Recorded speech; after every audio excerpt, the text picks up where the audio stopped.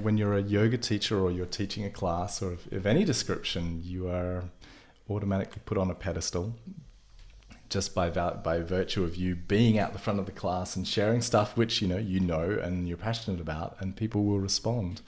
And yeah, there's definitely an expectation. And I think for myself, having been someone who's I'm had the reputation as the guy who'd done all the workshops and been to all the courses, and I certainly have studied an awful lot, and had to be humbled by the fact that, I'm still dealing with stuff. I'm still having to face myself and be humbled by my own traumas or my own kind of particular quirks every day. And then how do I, in good faith and with integrity, go and teach other people around some of the things that I'm sharing, which I'm saying I'm trauma informed. I'm a hypnotherapist, that I create meaningful change in people's lives.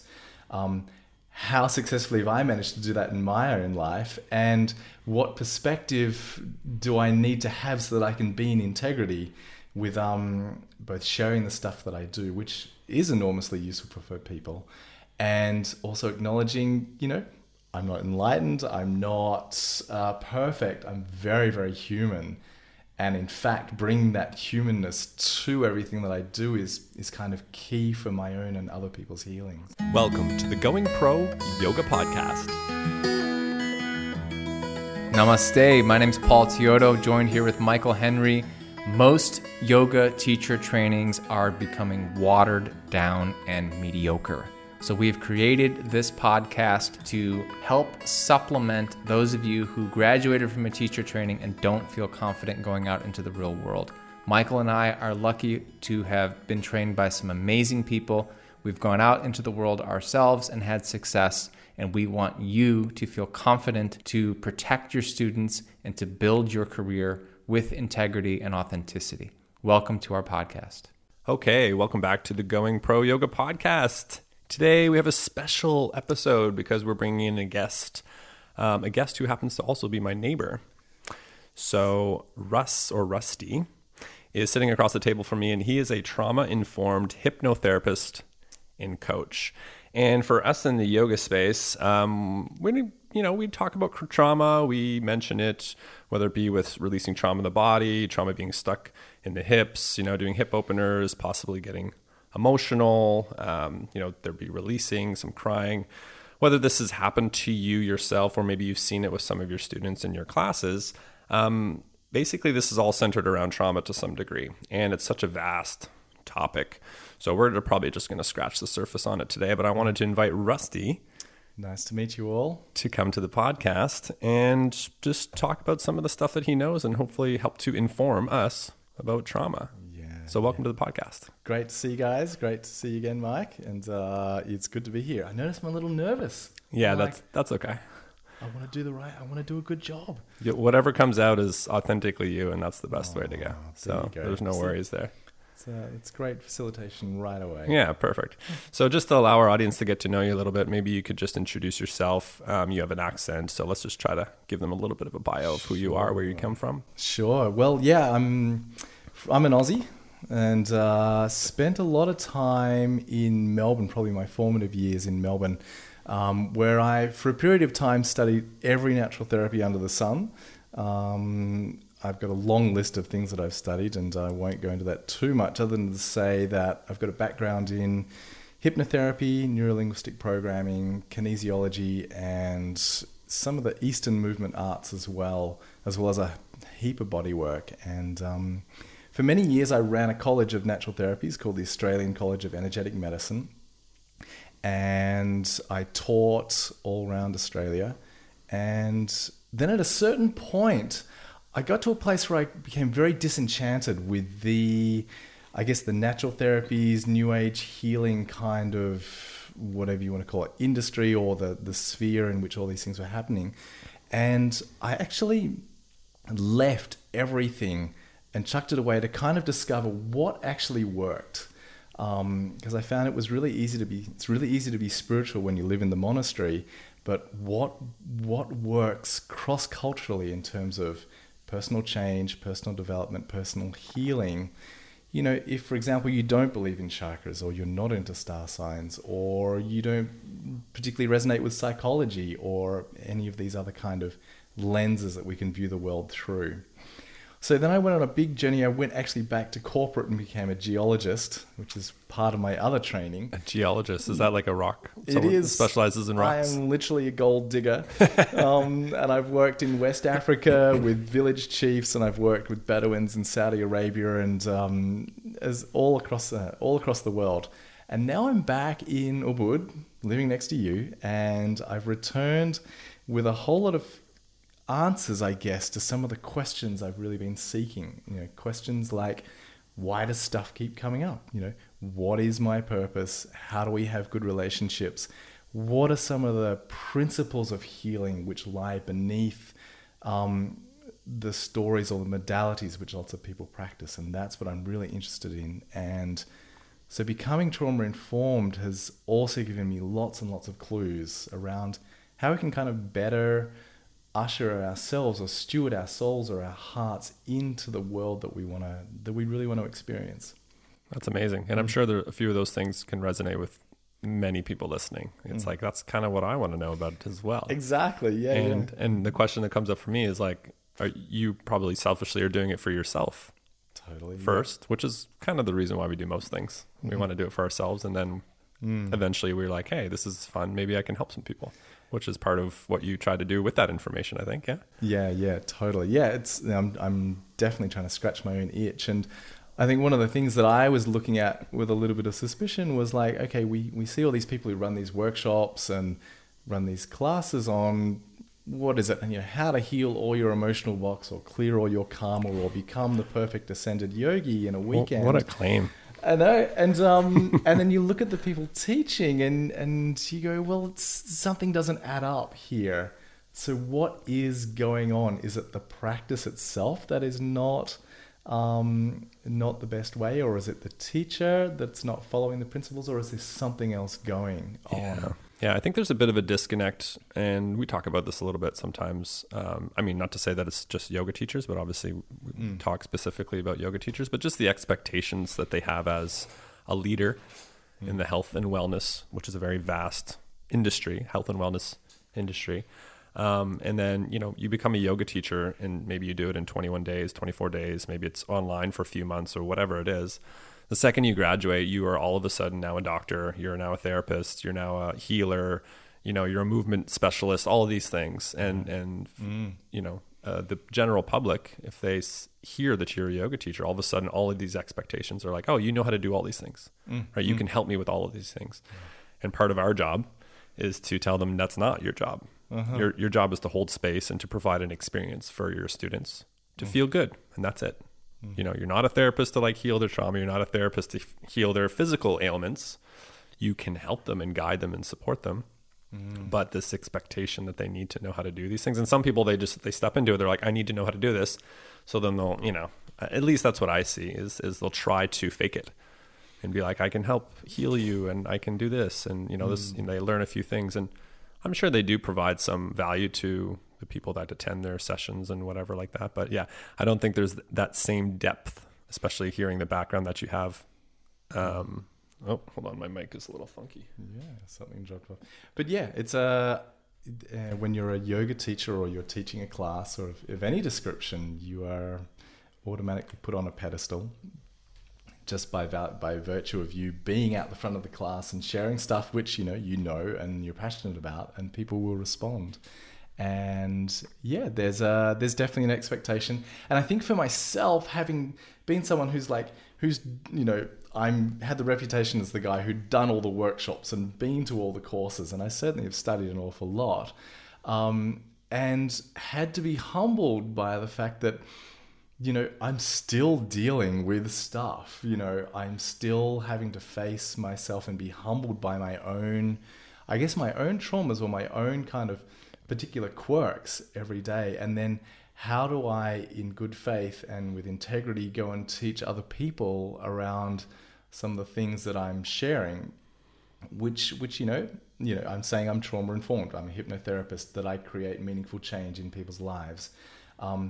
how successfully have I managed to do that in my own life, and what perspective do I need to have so that I can be in integrity with both sharing the stuff that I do, which is enormously useful for people, and also acknowledging, I'm not enlightened, I'm not perfect, I'm very, very human. And in fact, bringing that humanness to everything that I do is kind of key for my own and other people's healings. Absolutely. It's relatable.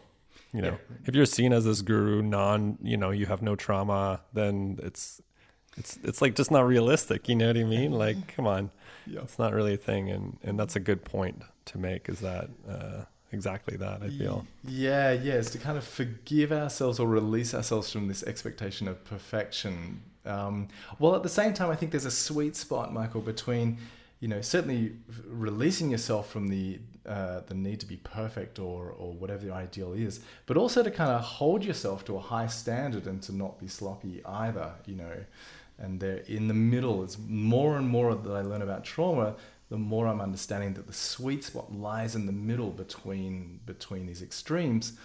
But as we venture through life, we can often ping pong between these extremes until we find a balance in the middle. And, you're going to meet people like that in your journey all along the way.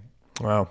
Yeah. That's profound. So, I had one of my girlfriends was an Ashtanga teacher, and we all know the reputation. Ashtanga yogis has of being very diligent and very, kind of... Rigid, and she almost. was actually I dated two girls who were Ashtanga yogis, and they both had this kind of fixation on achieving enlightenment in this lifetime.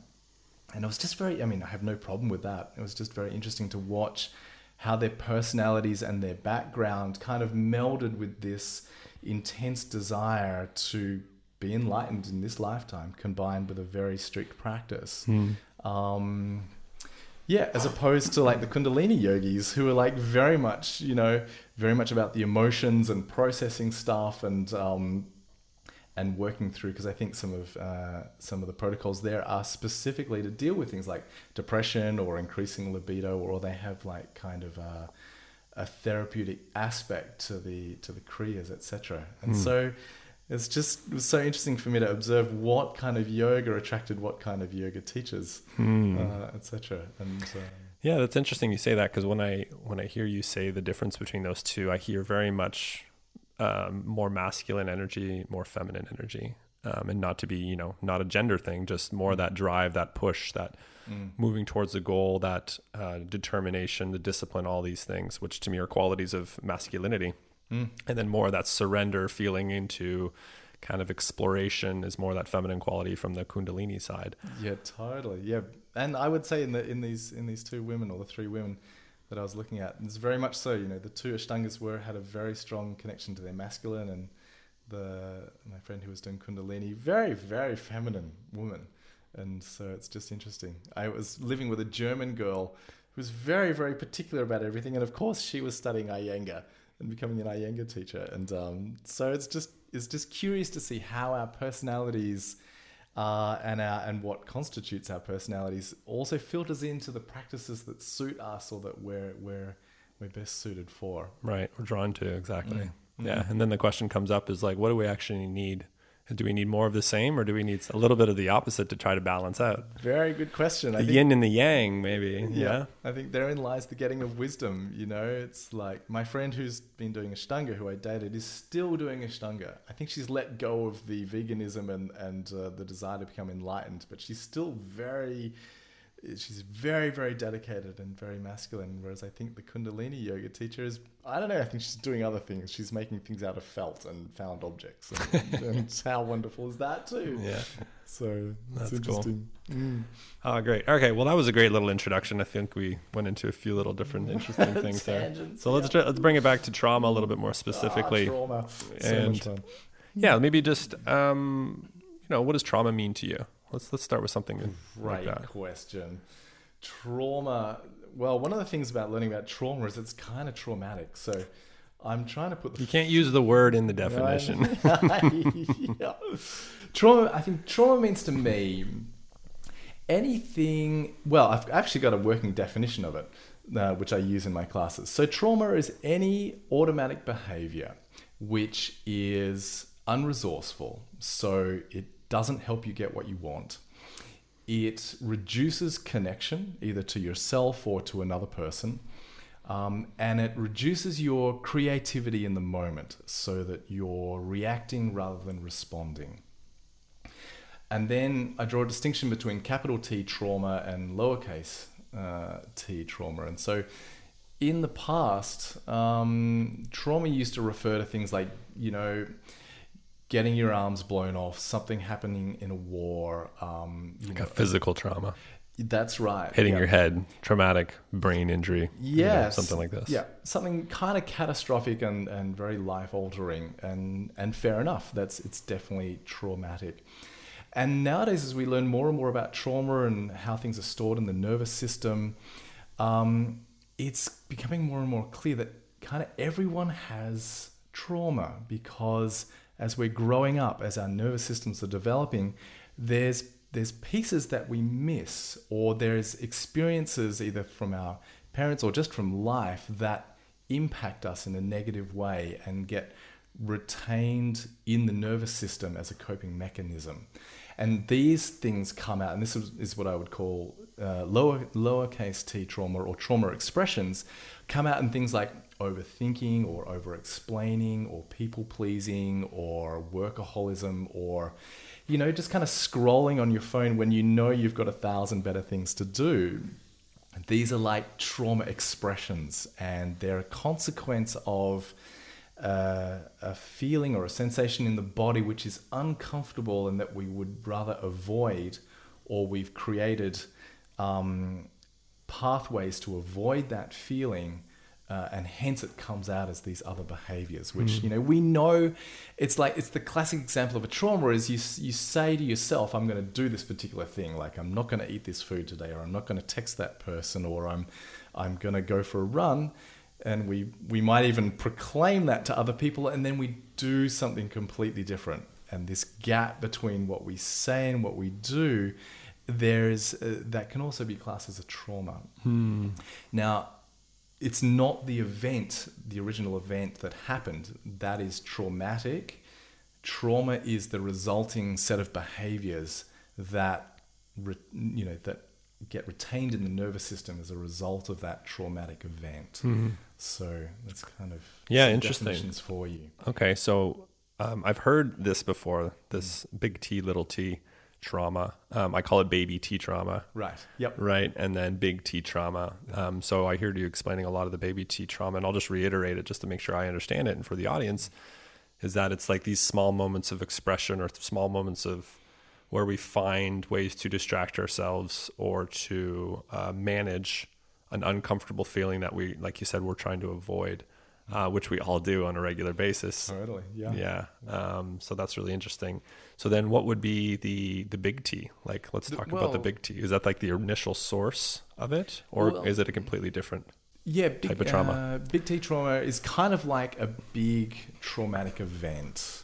So, and big T trauma can also be something like, you're grappling with cancer or an autoimmune disease, or something which is kind of like front and center in your entire life. And it's kind of inescapable. And it can be also like, the classic dark night of the soul, which in my courses I explain as a conjunction of events. So a dark night of the soul can be like you're grappling with multiple things across different contexts. So you might have lost your job, you might have broken up with somebody, you might have to be moving house, you might have a health condition, you might be having to live with your parents who you don't get on with, and there's all sorts of dynamics in there. That, we could group all of those together as a big T trauma, because everywhere you look, shit is getting fucked up. And it's like, where do I start? You're in a constant state of stress and overwhelm, and over time we know that this burns out the body, and there's no clear kind of end in sight. There's no clear pathway out, and over time, this has really deleterious effects. So we could call that a big T trauma, or something like getting your arms blown off, or having a right. Really so it could be either or. So it could either be a significant event that occurred, or it could be just trauma that's built up over time. That's kind of just a reoccurring environment or state or thing that you're in, and That's it may right. start as like not so traumatic, but because the exposure is so consistently there that it just turns into a big T basically. Yeah, that's right. And again, the trauma is the response. Right. So it's like this continuing being in a continuous state of fight or flight, which is the trauma. And then how do we, then the question becomes, how do we shift out of that? Right. The consequences of those events or those things. That's right. Interesting. Yeah. And so, from a yoga teaching point of view, I think yoga is one of those fabulous tools that people can use to help regulate their nervous system, while they're in a yoga class. First of all, someone else, if you're the yoga teacher, you're telling them what to do, which can be an enormous relief for someone who is just overwhelmed by life. Right. It's like, thank goodness someone else can tell me what to do. And obviously with the combination of the movements, the breathing, the movement of energy, and the co-regulation with the teacher, because your nervous system is extremely important. I'll talk about co-regulation in a bit.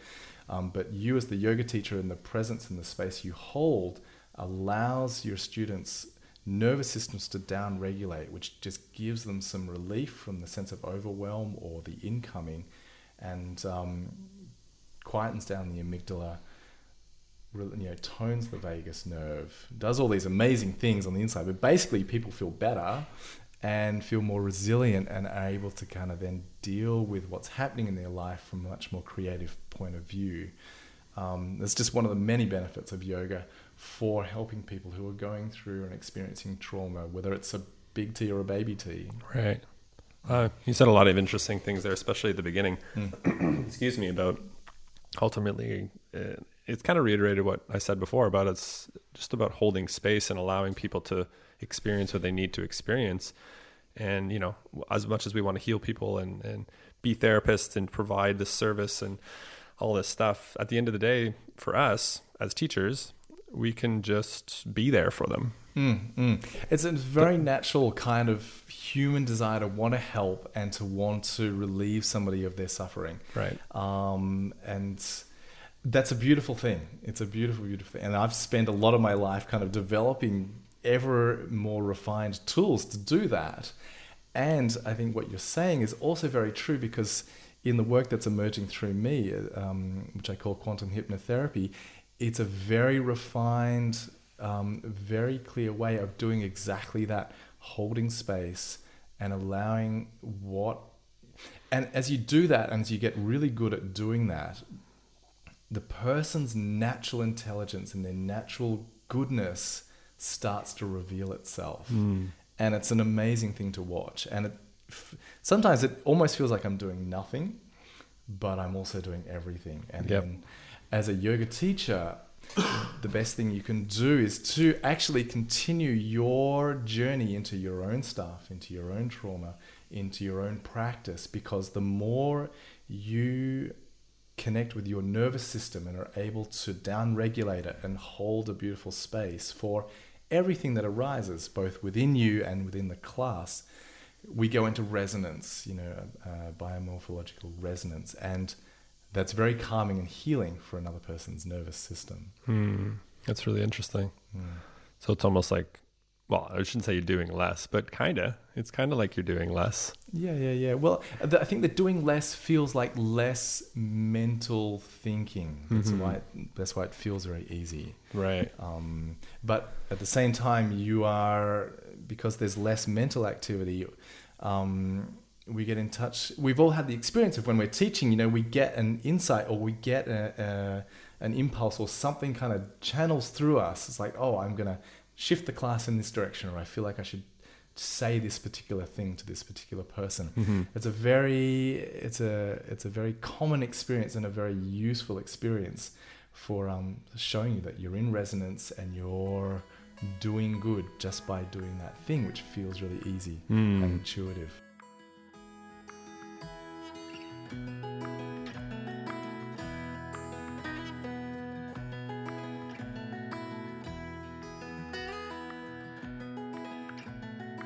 So something we talked about before we hit the record button, and I think this might be connected to what we're just saying now, is this ability to be able to be present. And as a yoga teacher, it's really important to be present for our students, to be able to see and or guide them in the ways that they need. And just to give a little bit of context to that, I mean, if we set up a sequence or whatever we want to do, and we have this whole plan of what we want to do, we show up to class, and the people that show up to class, maybe it's not suitable for them. Right. Now, all of a sudden, we got to throw an audible. We got to mix it up a little bit. We might have to change things. Or if you're blind and you're not present, you might just follow through with your original plan and carry out the class. And then, you know, people's experiences won't necessarily be catered in the way that they need to be. So being present as a teacher is really helpful for them, for the students to be able to feel seen and heard, and, you know, change things, modify things, if in just in the tangible context of trying to do poses or things that are more challenging than the people that are actually in the class. Then, you know, you'd have to downgrade or modify or maybe change it up a little bit. So it's really important to be present for us as yoga teachers. But then we did speak about the challenge of being present in general. So let's maybe talk about that a little bit more. Totally. So yeah, being present is is kind of like the holy grail, which gets bandied about in a lot of spiritual teachings and yoga. And it is a good teaching for sure. You do want to be present. That said, if you're working with trauma, or if you just want to be trauma informed, it's good to know that a lot of trauma, and again, trauma is an automatic behavior which is unresourceful or doesn't help us get what we want, but it's an automatic behavior. And so trauma can arise when uncomfortable feelings come up in the body, and then we distract ourselves. That's a coping mechanism so that we don't get overwhelmed by whatever story or sensation is arising. So then the invitation to be present to this uncomfortable feeling can actually be the last thing that a person wants to do. Or they may be so used to, I was just talking with a client this morning, they may be so used to distracting themselves that they don't even know what is going on underneath. And so there's two things I think that you can offer as a yoga teacher. One is the invitation to be exactly where you are. So you can, instead of saying be present, because some people may not even have the understanding of what that means. Right. Or the ability to do it because of the state that they may be in. Or the ability. So that just, goes right over their head. Be present. They're like, yeah, I don't even know how to do that. What does that even mean to me? Exactly. Well, there's kind of like, so there's two things there. If a person knows what it's like to be present, let's say they've done some yoga, they're going through a really hard time, and now they know that they are distracting themselves or in a trauma loop, that can be really confronting. I mean, certainly for someone like me, I'll use myself as an example. I've done lots of meditation, lots of Tai Chi, lots of yoga. I know when I'm present, and I know when I'm distracted or agitated, etc. And when someone tells me be present, the disparity between what I know as being present versus the agitated state I'm in at the moment only kind of fuels my agitation. It gets really annoying, okay? Because I've got this concept of, I have to do being present right, okay? So that's an example of when someone knows what it's like to be present. If they don't, then, as I was talking with a friend the other day, she said, I've got no idea what it means when people say love yourself. Okay, This is a symptom of neglect. It's like when we were growing up, there were certain things that we didn't get as a growing nervous system. And so if you don't have an experience of being present, that instruction won't mean anything either. Right. And so what do we do? As yoga instructors, we can offer this beautiful invitation to be present as much as you can. This little tagline, as much as you can, or in whatever way is available to you. Okay, and this gives a lot of permission, again, for me, for example, to be present in what I think I should be doing, or to be just present with whatever is available, however much I can.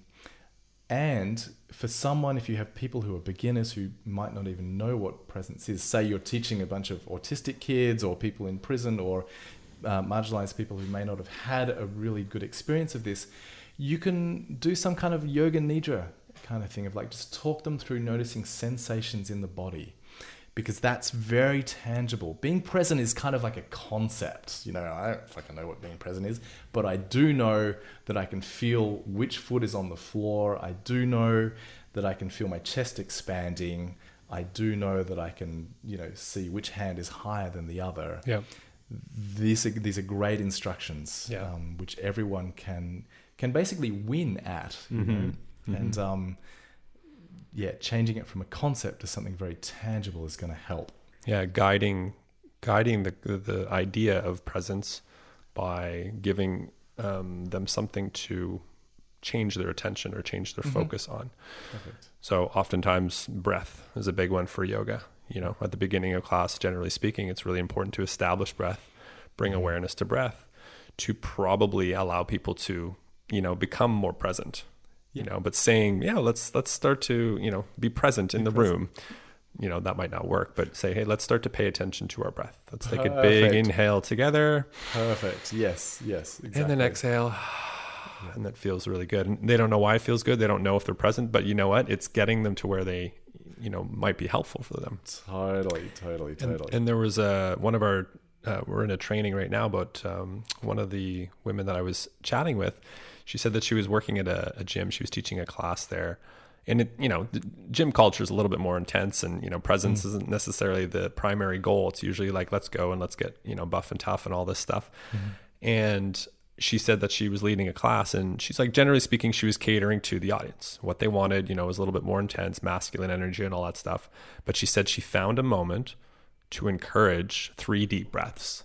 And she said it was the most magical thing in the world, because it was like they were discovering breath for the first time. She said the way they were exhaling was just like, moaning and groaning, just like, just feels so good. Right. And it wasn't about like being present or anything like that. It was just like, hey, pay attention to your breath. Let's do it together for 15 seconds, literally. Just like take a deep breath. Exactly. That's brilliant. And that's catering to your audience. I mean, that's skillful means from the Buddhist teachings, which is like, can you adjust as a yoga teacher? Are you flexible enough in your teachings to adjust your instructions to the audience? And if you're with a group of advanced yogis, by all means, activate the crown chakra and become deeply present all the way through, what is it, the Ida and Sushumna channels, the Pingala, I think. Anyway, you know what I mean? Versus, great, we've got a group of prison inmates that we're going to teach yoga to. Can you breathe in so deeply you can push your belly out, and then let that go naturally. And that is your ability to be present with the needs of your students. And then if you can't be present, that's a good invitation for you to lean into that stretch, to kind of follow your own teachings in yoga and kind of lean into your edge. And okay, where do I need to expand? Knowing that I'm perfectly welcome to be exactly where I am. You know? And we give ourselves the same permission as we give our students to be perfect exactly as you are, and you don't need to change or to be any different. Yeah, I think that's such a great thing to say in a class or just in general. Exactly. It's just so Yes, it's so totally. relieving Yes. to not have to do Yep. for a change, and for someone to just be like, whatever's going on in your brain, whatever you're feeling in this moment, that's all okay. It's totally fine. Yeah. You know what I mean? Yeah. And just giving people permission, even though they don't need permission, but hearing it is just so healing in itself, to just be like, it's okay. Yeah. Yep. Totally. And then if we go a little bit further into the mental aspect of trauma, we give this permission. You're perfect as you are. There's no need to change or to be any different. And there's another phrase that my teacher said, you're perfect as you are, including your desire to change. Okay. And this also gives permission to all the parts of us that are frustrated with what we're feeling now. It's like those parts can also explicitly be made welcome. You're perfect as you are, including the parts of you that want to be different. Okay. And this is kind of the yoga of of the mind in terms of creating that welcoming, trauma-informed space for everything that's going on. Wow. That's really great. Yeah. Keep having to clear my throat. I'm going to get some water here. Okay, cool. So where should we go from here? I got so many questions and there's so many things to think about. I think we should just have a little bit of a reprieve for the brain, for our audience to just be like, oh, okay, maybe we'll make a little break. Breath, just metabolize that in your body. Let it all sink into your unconscious. There's no need to understand. Just let that metabolize all by itself. You have permission. You have permission. Yeah. Or if you want, you can go and rewind and exactly. hear it over again. Totally. If it didn't quite resonate the first time. Yeah, lots of interesting things to think about, even for myself, just sitting across the table. I feel like we could go for a while. Yeah, there's lots. There's lots here, and it's super useful for you to become a really impactful teacher, because the reality is that people will look at you as a teacher. They will look to you for guidance, and they are seeking answers. And if you can offer them perspectives, you don't have to give them answers, but this is how I frame a lot of my teaching now. Is like, these are just some perspectives which I've found really useful and have answered a lot of questions which I've grappled with for the last, literally 2 decades. And you can offer those for sure. Wow, that's great. Okay, cool. So let's change gears for a second. Let's just give a little bit of a break with that. And I'm curious, because Byron was here yesterday and he asked you a question, which I thought was such a great question. And I want to ask you again. Okay. So, we're talking a lot about trauma, and we're not so much about hypnotherapy, but that is within your in your skill set. And Byron asked the question, I think it was, what's the number one thing that gets in the way from someone being able to benefit from hypnotherapy? Yeah, what is it?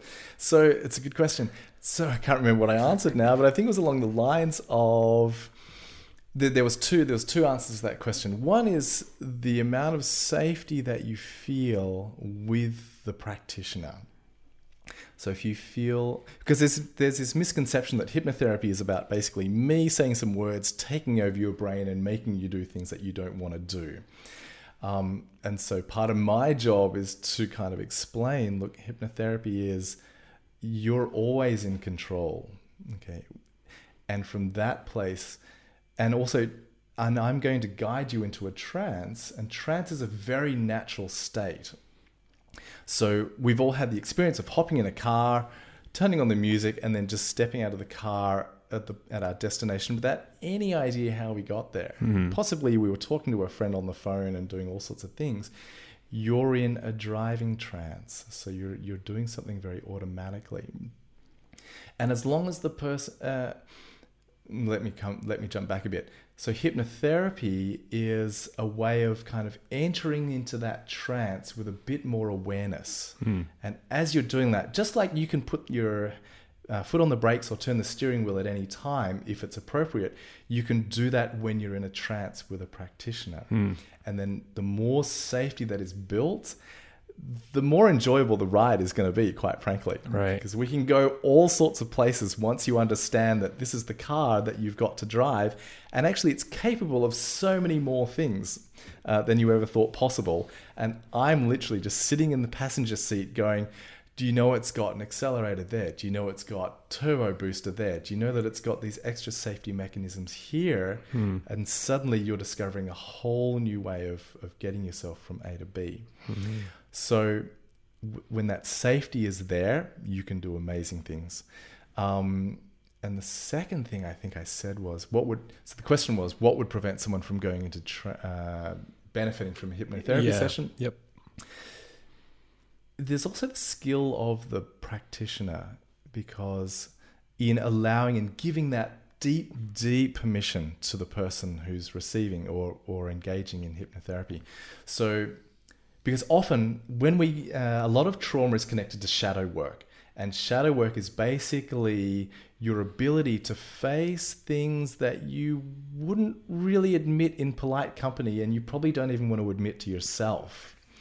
And then there are ways and techniques and processes whereby you can assist somebody in connecting to these parts which they don't even want to admit to themselves, but have enormous influence on our physiology, on the way we do things, on our relationships, etc. It's our shadow side, basically.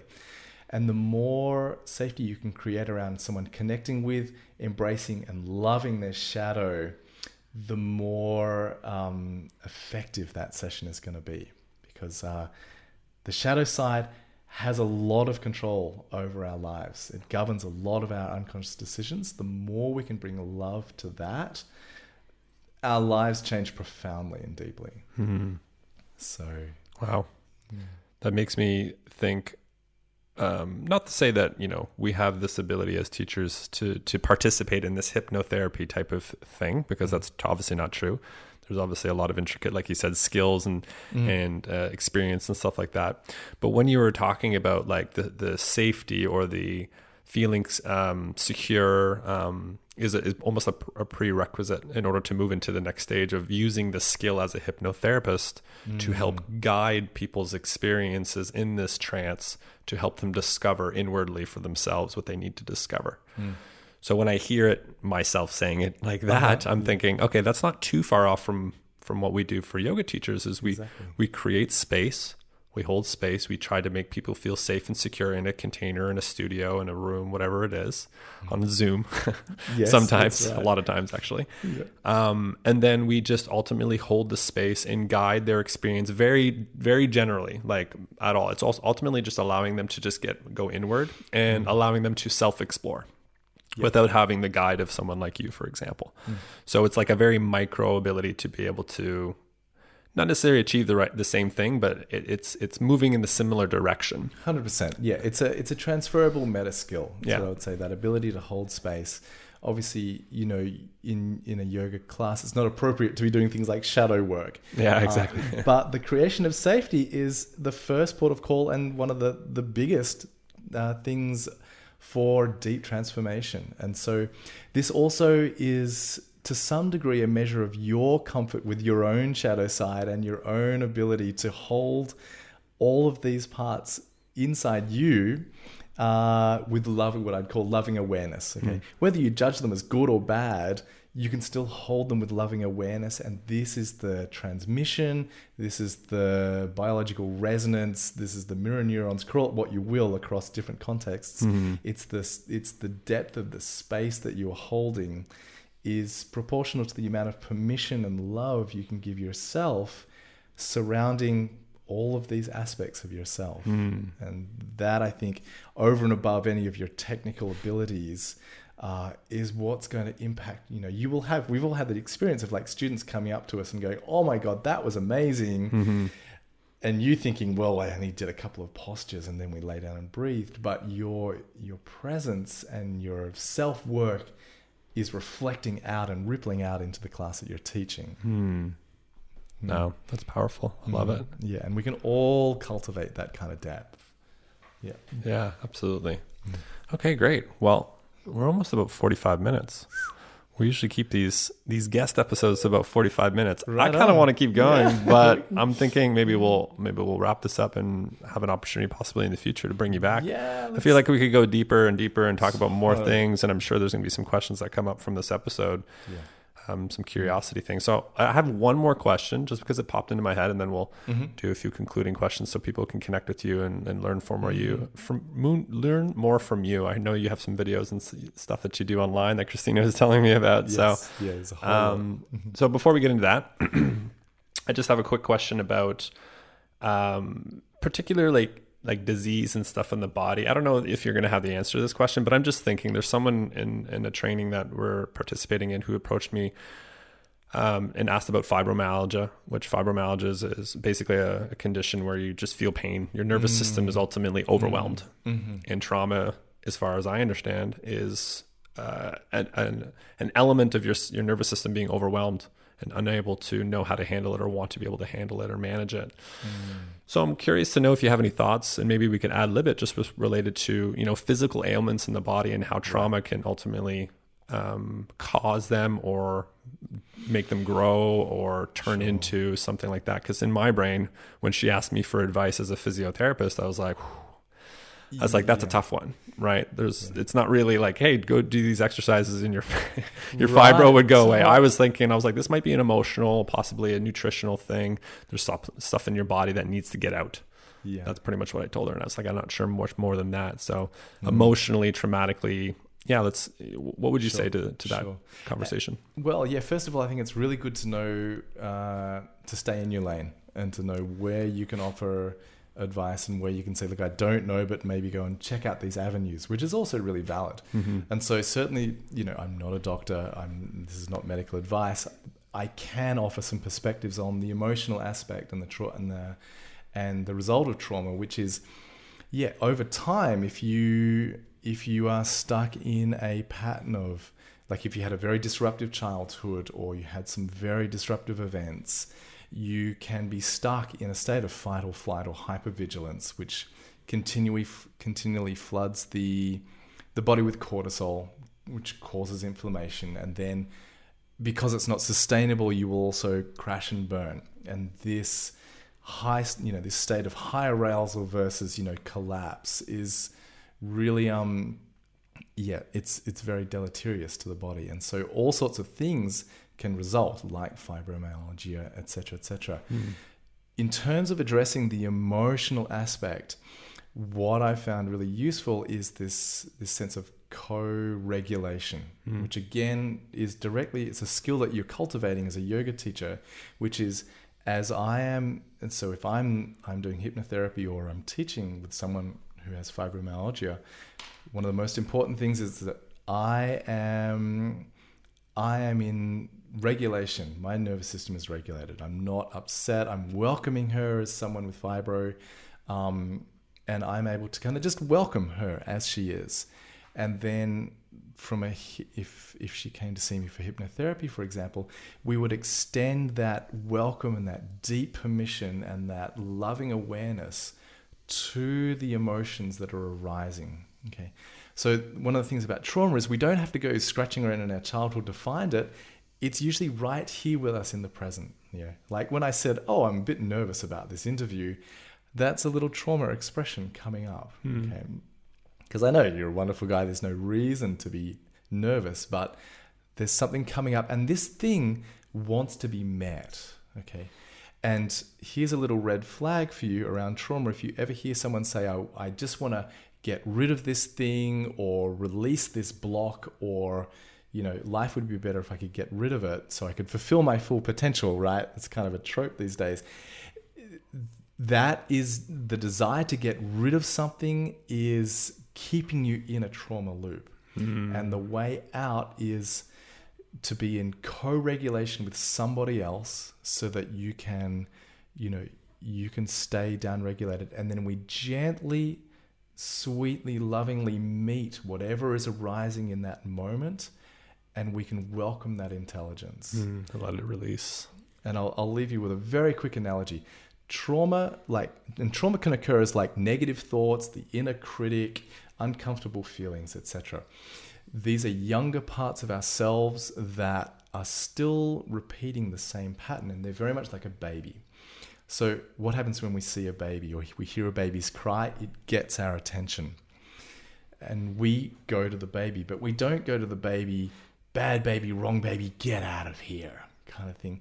We hold the baby and we listen to it and we go, is this a hungry cry? Is this a sleepy cry? Is this a lonely cry? We try and work out what it's saying.